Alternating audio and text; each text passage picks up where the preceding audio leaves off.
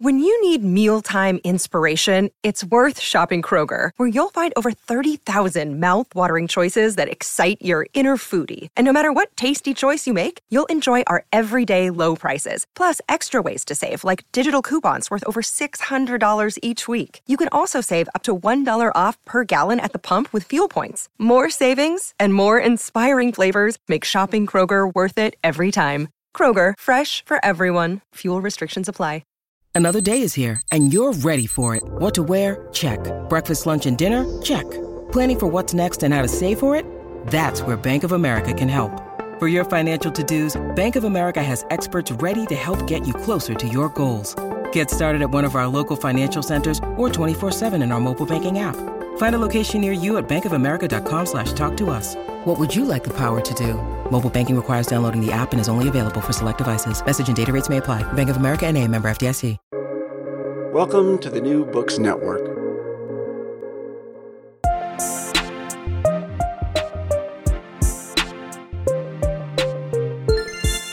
Hello and welcome to Novel Dialogue, a podcast sponsored by the Society for Novel Studies and produced in partnership with Public Books, an online magazine of arts, ideas, and scholarship. I'm one of your hosts, Arti Vade. Our longtime listeners know that Novel Dialogue got its start bringing novelists and literary critics together. This season, we both spread our wings and narrowed our focus to the theme of translation. We have discussed the nitty-gritty of word choice, the politics of writing in colonial versus indigenous languages, and how both freedom and constraint have shaped the task of the translator. In today's our capstone episode on the topic, featuring eminent translator Anne Goldstein in conversation with the wonderful scholar of Italian literature and my colleague, Saskia Zielkowski. Anne might be the most well-known translator working today, and while her star rose as the translator of the Neapolitan Quartet by Elena Ferrante, her translations of Italian literature range across the canon. She has brought us Italo Calvino, Pier Paolo Pasolini, Elsa Morante, and Primo Levi. And English language readers can also look forward to her most recent works, which bring lesser-known writers into translation, writers who might not otherwise have met American readers on American shores. Her most recent translations are A Sister's Story by Donatella di Pietrantonio and Distant Fathers by Marina Jar. I believe Jar's novels are only now available in English because of Anne, and this is the first, maybe not the last. So welcome, Anne. Thank you for being here. Thank you very much for that very nice introduction. Of course. And Saskia is an assistant professor, the Andrew W. Mellon Assistant Professor of Romance Studies at Duke University. And her book, Kafka's Italian Progeny, offers a fascinating look at Kafka's influence over a range of major Italian writers, including Calvino and Elena Ferrante. Saskia, you didn't tell me this, but your book was awarded the 2020 Book Prize in Literary Studies by the American Association of Italian Studies. So congratulations on that. Congratulations. Thank you. Yeah, Thank you. It sounds like such a fantastic book, and I'm excited to read it. And I'm also thrilled to be passing the mic to you and to listen to your Italian pronunciation, because I can't do justice to these names. So you did great. Thank you so much. It's such a pleasure to have this conversation. Anne has brought so many important Italian works to English readers, and I have a number of questions as an Italianist, but I have to start with Ferrante for obvious reasons. She's the focus of so much press, popular attention, and some controversy. And you're also in a unique situation as translator because Ferrante is a pseudonym for an author whose identity is unknown. You are her face in English. And in a profession that's often characterized by its invisibility, you're recognized as a star. With Ferrante's essays for The Guardian, your translations were also the originals. And I was just wondering, does all this affect your relationship to translating? Do you feel a different kind of responsibility or freedom? Or rather, is there anything you'd like to clarify about translating Ferrante specifically? No, but I think it's an odd situation. It always it surprised me when people began to care about it, but I guess that was because they began to care about the books. But that people began to take an interest in the translator, which of course I think is a good thing for translators in general. But in terms of responsibility, I think it does give you, in a way, a greater response. I mean, I felt a greater responsibility to the author, although I don't know who the author is, and I've never been in touch with her directly. But also to the text. I mean, it seems like you have to be. I mean, I feel to some extent. Of course, you always feel that you have to be faithful to what you think is what you interpret as the writer's text. But in this case, it's almost more that way because there are two parts of it. I mean, there's the writing and then there's the speaking, because people wanted to hear from Ferrante and there was no Ferrante to hear from, so they had to hear from me. But I try to make this very clear. You probably heard me say this. I mean, I'm not Ferrante. I don't even speak for Ferrante. I speak for her books. You've translated not only her fiction, but also her essays and her nonfiction. So how differently do you approach translating nonfiction and fiction? Do you approach novels the same way you do other forms of writing? And do you feel like translating so much of an author, in this case Ferrante, changes how you translate, say, the novels, or vice versa, having done so many of her works? Well, first of all, I don't think that the approach is really different from nonfiction or fiction. I mean, and fiction. It's the same. I mean, I'm still. It's just me and the sentences, but certainly nonfiction is much more complicated.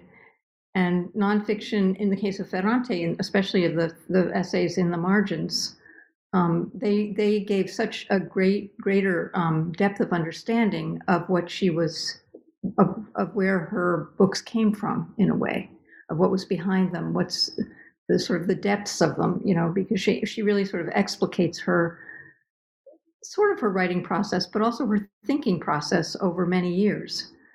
And so I think in that way, of course, I haven't really translated any fiction of hers since I worked on those novels. So it's hard to, on those essays. But those essays were very complicated. I mean, they were far more compressed than her novels. Every sentence was like kind of a minefield in a way, because it has so many. She's trying to do so many things in every sentence, and each one is full of references. So it was really kind of a complicated operation. There's sort of this growing movement around, or debate about, recognizing the translator, not only making the translator visible, but also that the translator is in fact an author of fictional works, which maybe wouldn't be said of nonfiction, that you're reading the words of the translator. Mm-hmm.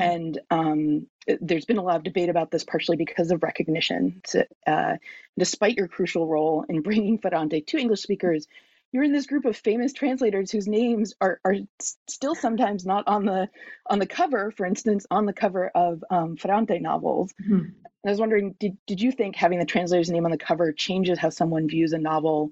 And does it change your relationship to a work?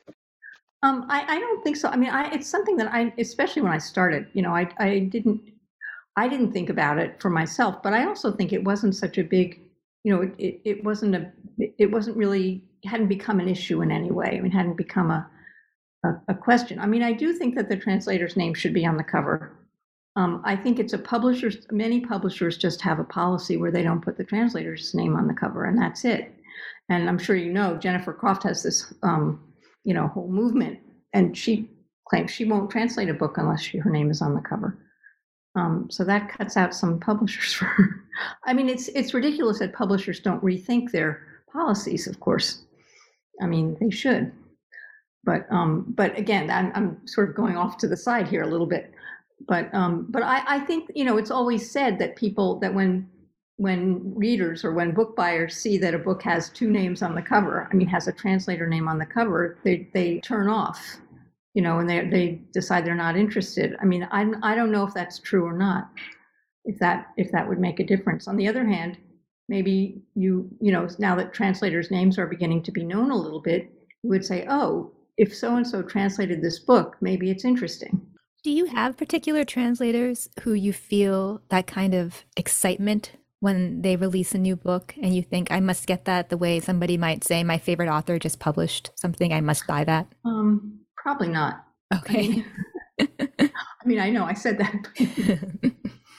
I don't really know. I mean, I don't read that much. I have that much time. That's a nice secret for us to be. But I'm judging the National Book Awards in translation this year, so I have a way greater sense of. I mean, I've read a lot of books in translation in the last few months, and a lot of different translators, some of whom I knew, and had read before and stuff. But no scoops you can share yet, right? No. Okay. I can tell that's as far as I can go. I'm going to switch gears a little bit to another amazing Italian author, Primo Levi, whom you've really been also responsible for his growing presence in English. And you edited all of and translated many of the works in this really impressive 3-volume set of his complete works, which include his famous Auschwitz memoirs, but also his science fiction and other works. And I was wondering if you would maybe share a little bit about this incredible feat of translation and perhaps a specific passage. Well, I mean, it is. I mean, it was it was astonishing to me to be able to do this, to do that. I mean, it was a very long project. Nobody likes to remember exactly how long it took, but it was an amazing project because, I mean, yes, there are his famous books and they're amazing, but it was really, I thought it was a great pleasure and a great service to the world to make his other books known. So I was just going to read a little passage from The Truce, which is one of the books that I translated, or retranslated actually.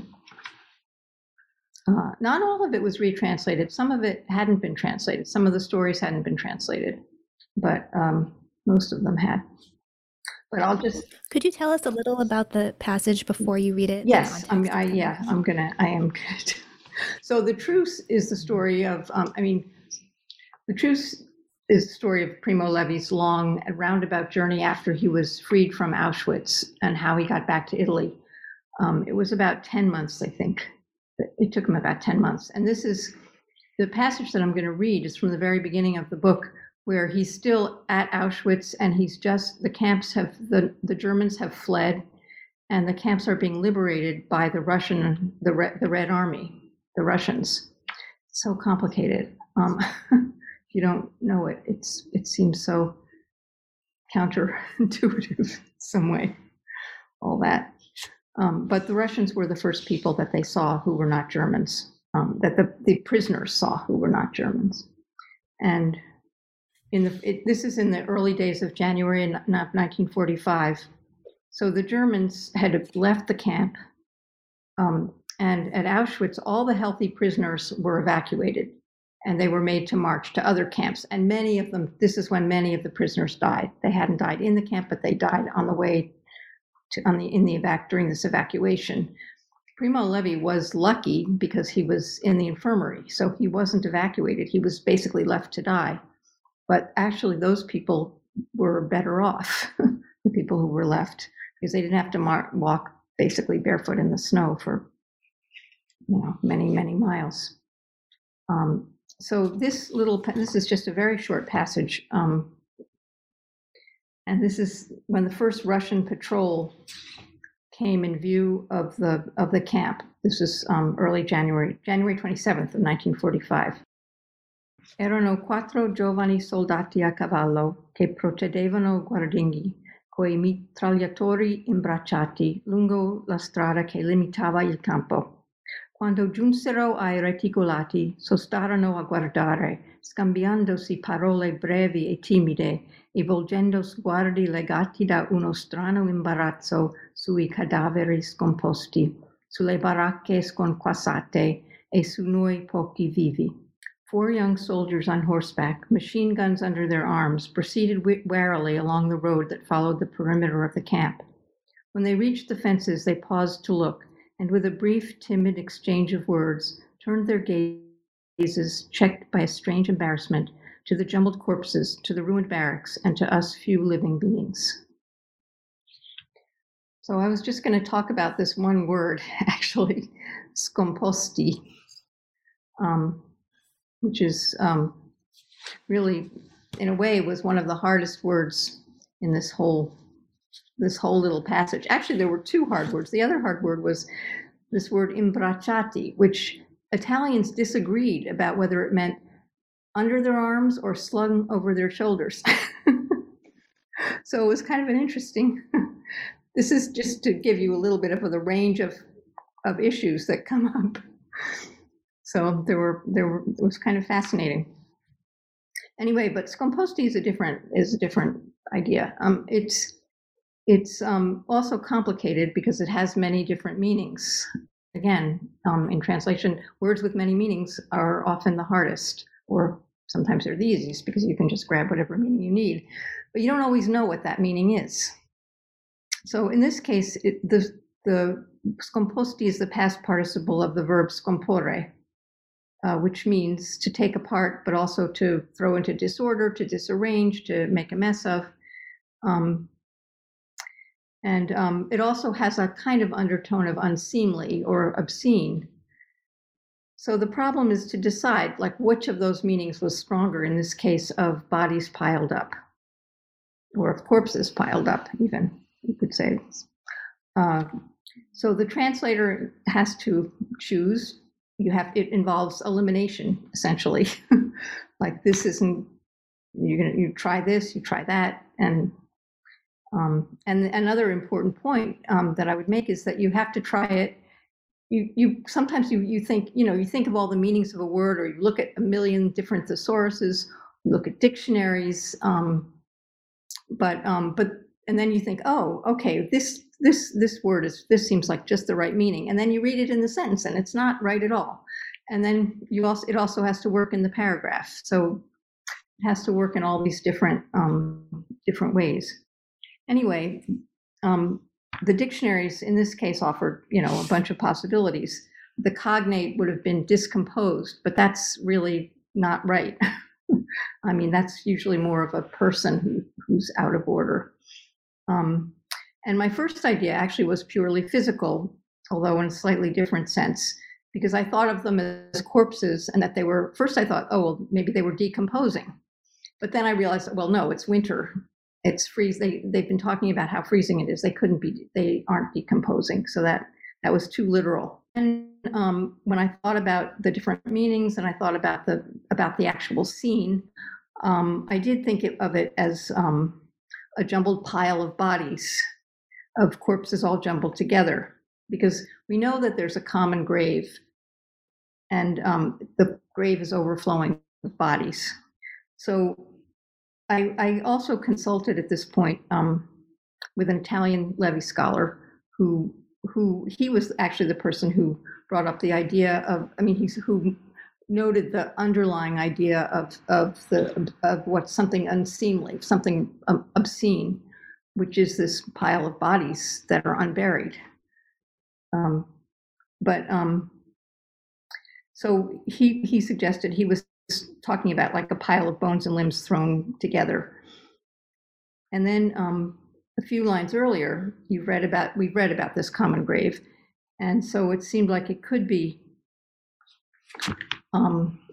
something like unseemly, because he says, I'm sorry, I'm just going to read this, that they dumped him not into the grave, but on the dirty snow, because the grave was full and no other burial could be given.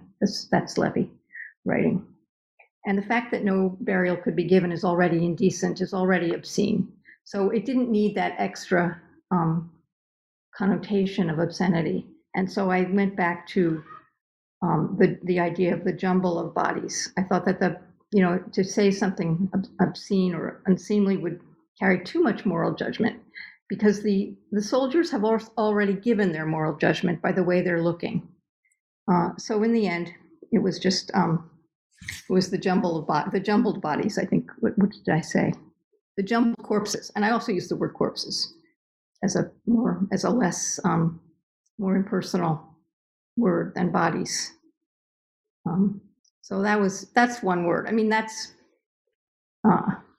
that's an extreme case maybe, but still you couldn't do that with every word. But that's really the process is like that, especially when you have a word that seems important.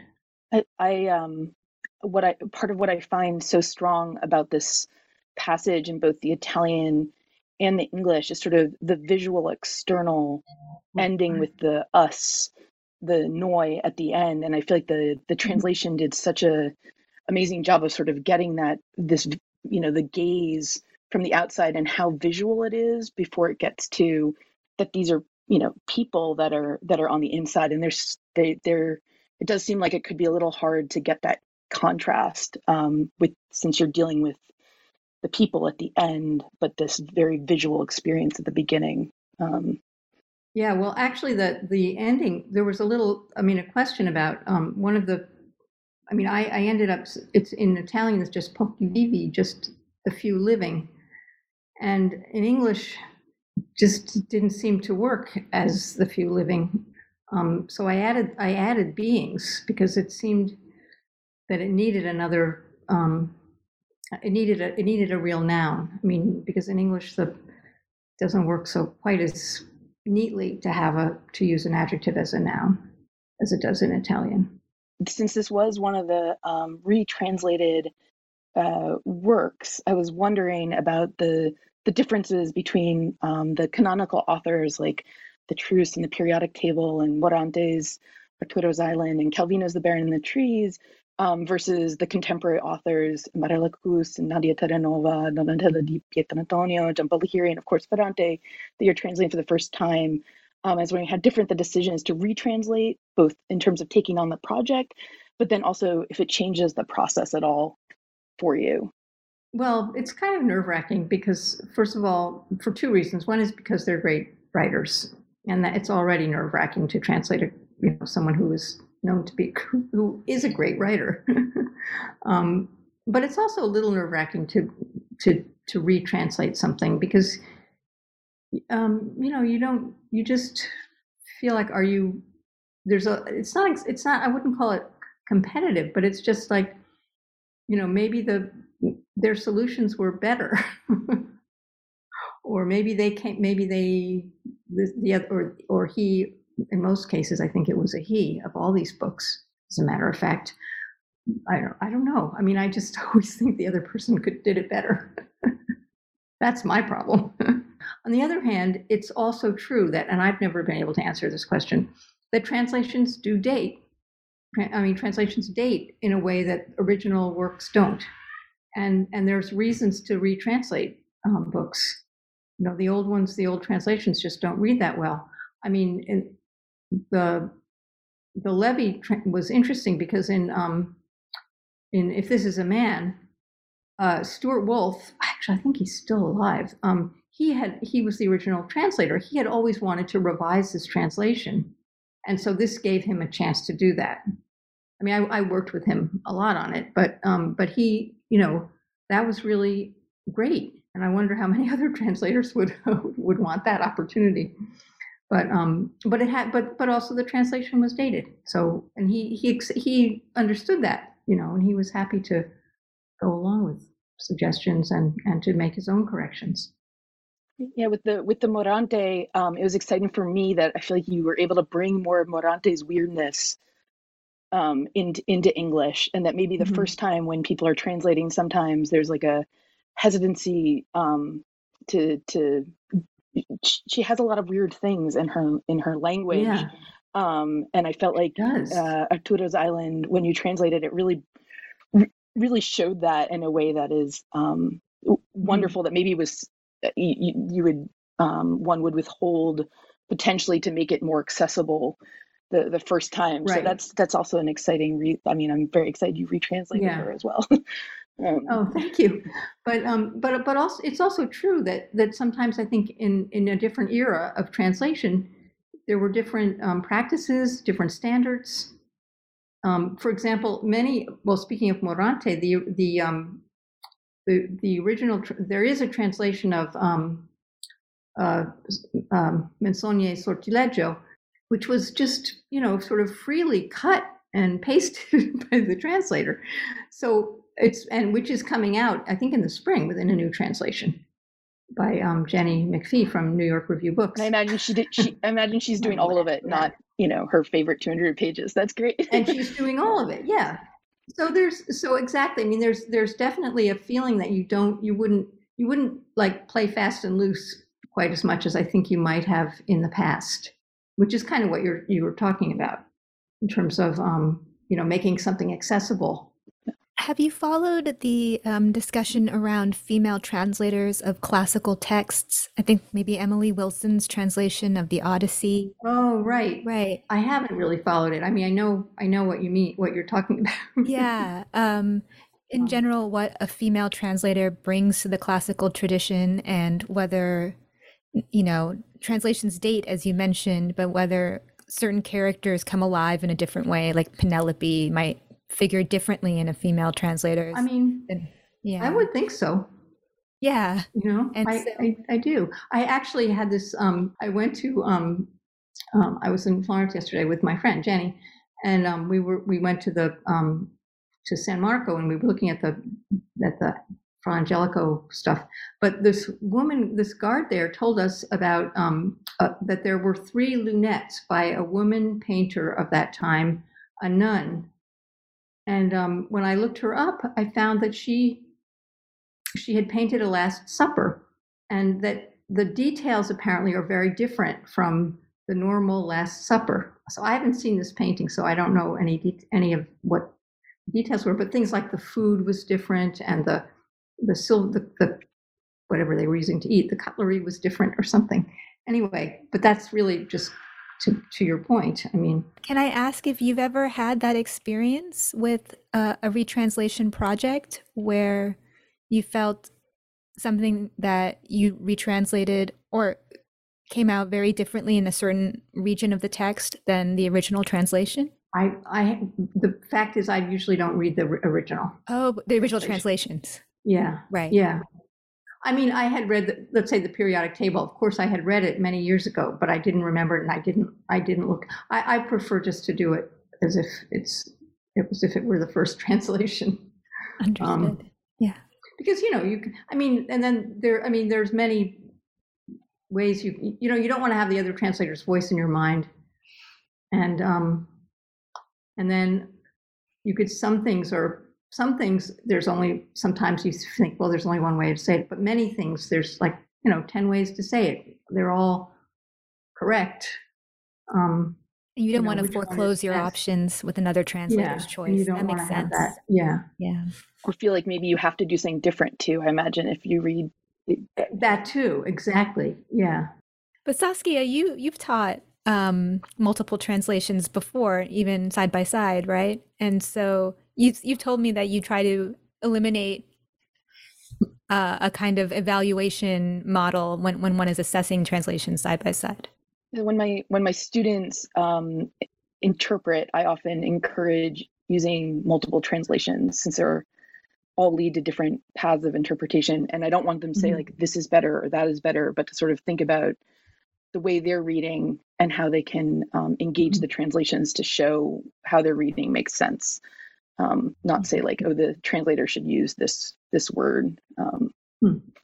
It's I mean, in poetry, it's sort of famously said, I guess, that you know, well, I myself would never translate poetry, but that if you read maybe 5 or 6 translations of a poem, then maybe you get something of the idea of it. It is, yeah, it's so helpful to read. For everyone to read translations too, in terms of understanding the meaning. I wanted to sort of go back to Artie's question about a little bit about the identity of the translator changing how one potentially either translates or understands the text. On the more recent debate, so not Homer, but with, say, Amanda Gorman, where there's been a lot of debate about identity of the author and translator and how close they maybe should be or shouldn't be. And many of your translated works feature women with intense relationships, and then a sizable number also are by authors with Jewish heritage. And I was wondering if the relationship between your identities and those of your authors influence how or why you translate. Well, why I translate is usually because somebody proposes a book for me to me, and I do decide. You know, I do say no, but I think especially with a first person woman narrator, it's impossible for me not to identify in some way. I mean, certainly with the Neapolitan novels, And also because there's no author. I mean, even for me, there's no. I mean, the author to me is the voice of the of the text in a way. So I do kind of. I mean, however different I am from the actual person, I'm still somehow that voice in fiction, particularly. I mean, it's less true in nonfiction. It's sort of easier to inhabit the imaginary space. Not that you're saying you are that person, but that it's easier. No, but I definitely, yeah, that's a better way of putting it. Thank you. And that's what the concept of fictionality has historically enabled, right? That license or that leap that one is more, I think, careful about taking when there feels like a biographical person that one is reading, right? So when the nonfiction seems to align more with a body in the world, right. Whereas the fiction, the character is as one person scholar said it, nobody's story. There's no physical body in the world that the character can be pinned to. Right. And that does allow you a kind of freedom. Yeah, no, that's true. You mentioned being asked to translate things, which was how Primo Levi ended up translating Kafka, which I think also had to do with their identities, why they were asked. And Primo Levi really felt tortured by the experience. And I was wondering if there are any authors that you regret translating, or that tortured you in some way, that you took on a project and then later thought, that maybe it wasn't as good a fit as the person asking thought it was. Well, there's two ways to answer that. First of all, I don't think there are authors who I've been tortured by, and who I did kind of regret. I mean, on some level regret, but I'm not going to say who they are. Well, and Kafka is wonderful, so it's not an insult to the author. It's sort of the experience of translating, right? And then the other way to answer that is to say I never regret anything, because I always learn something from whoever I translate, and even if it is torturous. I mean, in the way of that I was talking about, which is that that the prose just isn't. It just isn't good, or isn't. It just turns out to be too hard, or just not that good. But and Primo Levi, you could also say, was kind of torturous because of the subject. I mean, because of his problems with Kafka. I had some problems like that with him. I mean, not problems, but moments where you have to walk away. The new Marina Jar has moments like that. I don't know if you've read it in Italian. Well, I guess it hasn't come out in Italian yet. It did. An older copy exists. But you have in Italian. And the Littonia. What will it be? And it's coming out in February. I think something like that. Yeah. And it's. Were you happy at the end? I can imagine it. I mean, I found her first one also. There's a lot of hard topics in there, and as a reader, it can be hard. But I would imagine as a translator even more, with Primo Levi and Marina Jar. Because you're so in the middle of it, and you're so involved in it, whether you're the writer or the translator. I mean, Calvino has this essay about translation is the closest way to read, and it's true. And so you can get overwhelmed when the subject is difficult. I mean, is painful, I guess one should say. Like in those two cases, in the Primo Levi, especially in Survival in Auschwitz, and in the Return to Latvia. And do you have those works, or are there other works that you feel like have changed your relationship to language or translating, or sort of at all? Are there any Italian works that have transformed what you think of how you think in English or think about English? I don't. I mean, in a way, you could say, everything changes the way I think about language. I mean, every translation, the way every translation teaches you something about the language.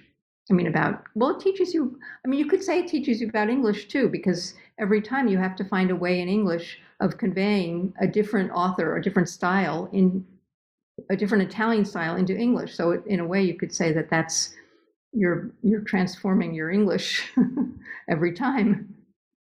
I mean, because it does. I think that by being faithful to the text, which of course I don't mean literal to the text. I think that that's really the way of emphasizing the style of bringing out the writing, the style. And I think that that if you, I mean, I'm going to say something very bold. If you read a bunch of my translations, I don't think they all sound the same. They don't. I mean, whether, some people say, oh, you could recognize a translation by so and so or by so and so. I don't know if that's true or not, but to me it seems like that the different authors have different styles, and that's clear. Primo Levi and Ferrante are certainly feel extremely different to me in terms of voice. Yeah. Do you feel like the translator has to be a ventriloquist or a medium in the way that you inhabit sometimes the pain of the translation that you're doing? Or do you try to avoid these kinds of other metaphors, translator as something else, to explain the process? No, I mean, I do. I think you are inhabiting it. I mean, one of my favorite ones is the actor. Is this? I don't know if you know this essay by Cesare Garboli about the translators as actors, and I think the performer idea is really kind of a good one. At least it works for me. As this is one version of something, how do you separate the pianist and the work? They sort of become each other for that moment or those moments of the performance. So I think that's one of the things I like. There's an Italian translator, a woman who translates from English into Italian, Martina Testa. She says she thinks of herself as a mechanic. I don't think she really believes that, but okay. That's her metaphor. Craft. Yeah. Actor, mechanic, author. It's so interesting the different ways that it can be characterized. Yeah. And then there's the puzzle solver. Oh, right. Especially for Calvino, maybe. Yeah.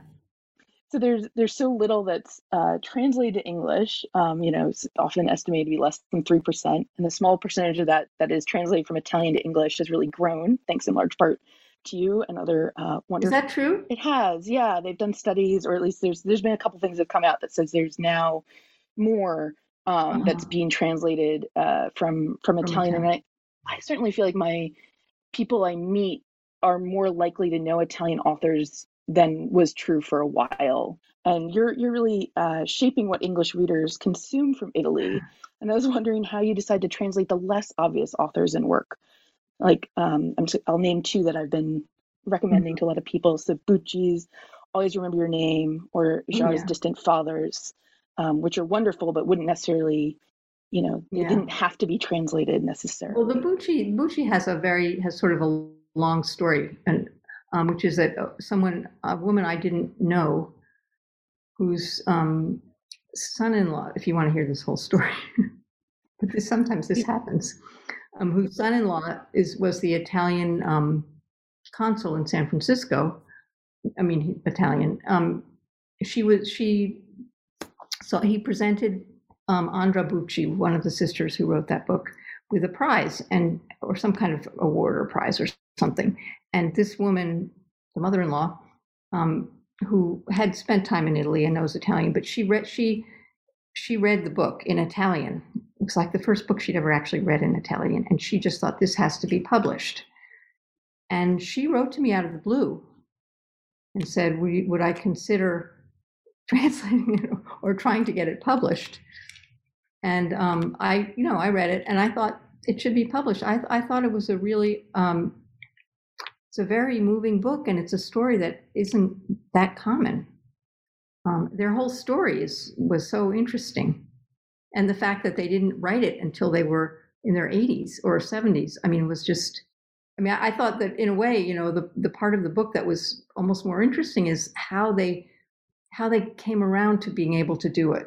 Thank you so much for all these wonderful answers, and I now have a signature question for the season of the podcast, which is there a word or concept that you consider untranslatable or very difficult to translate, and what is it?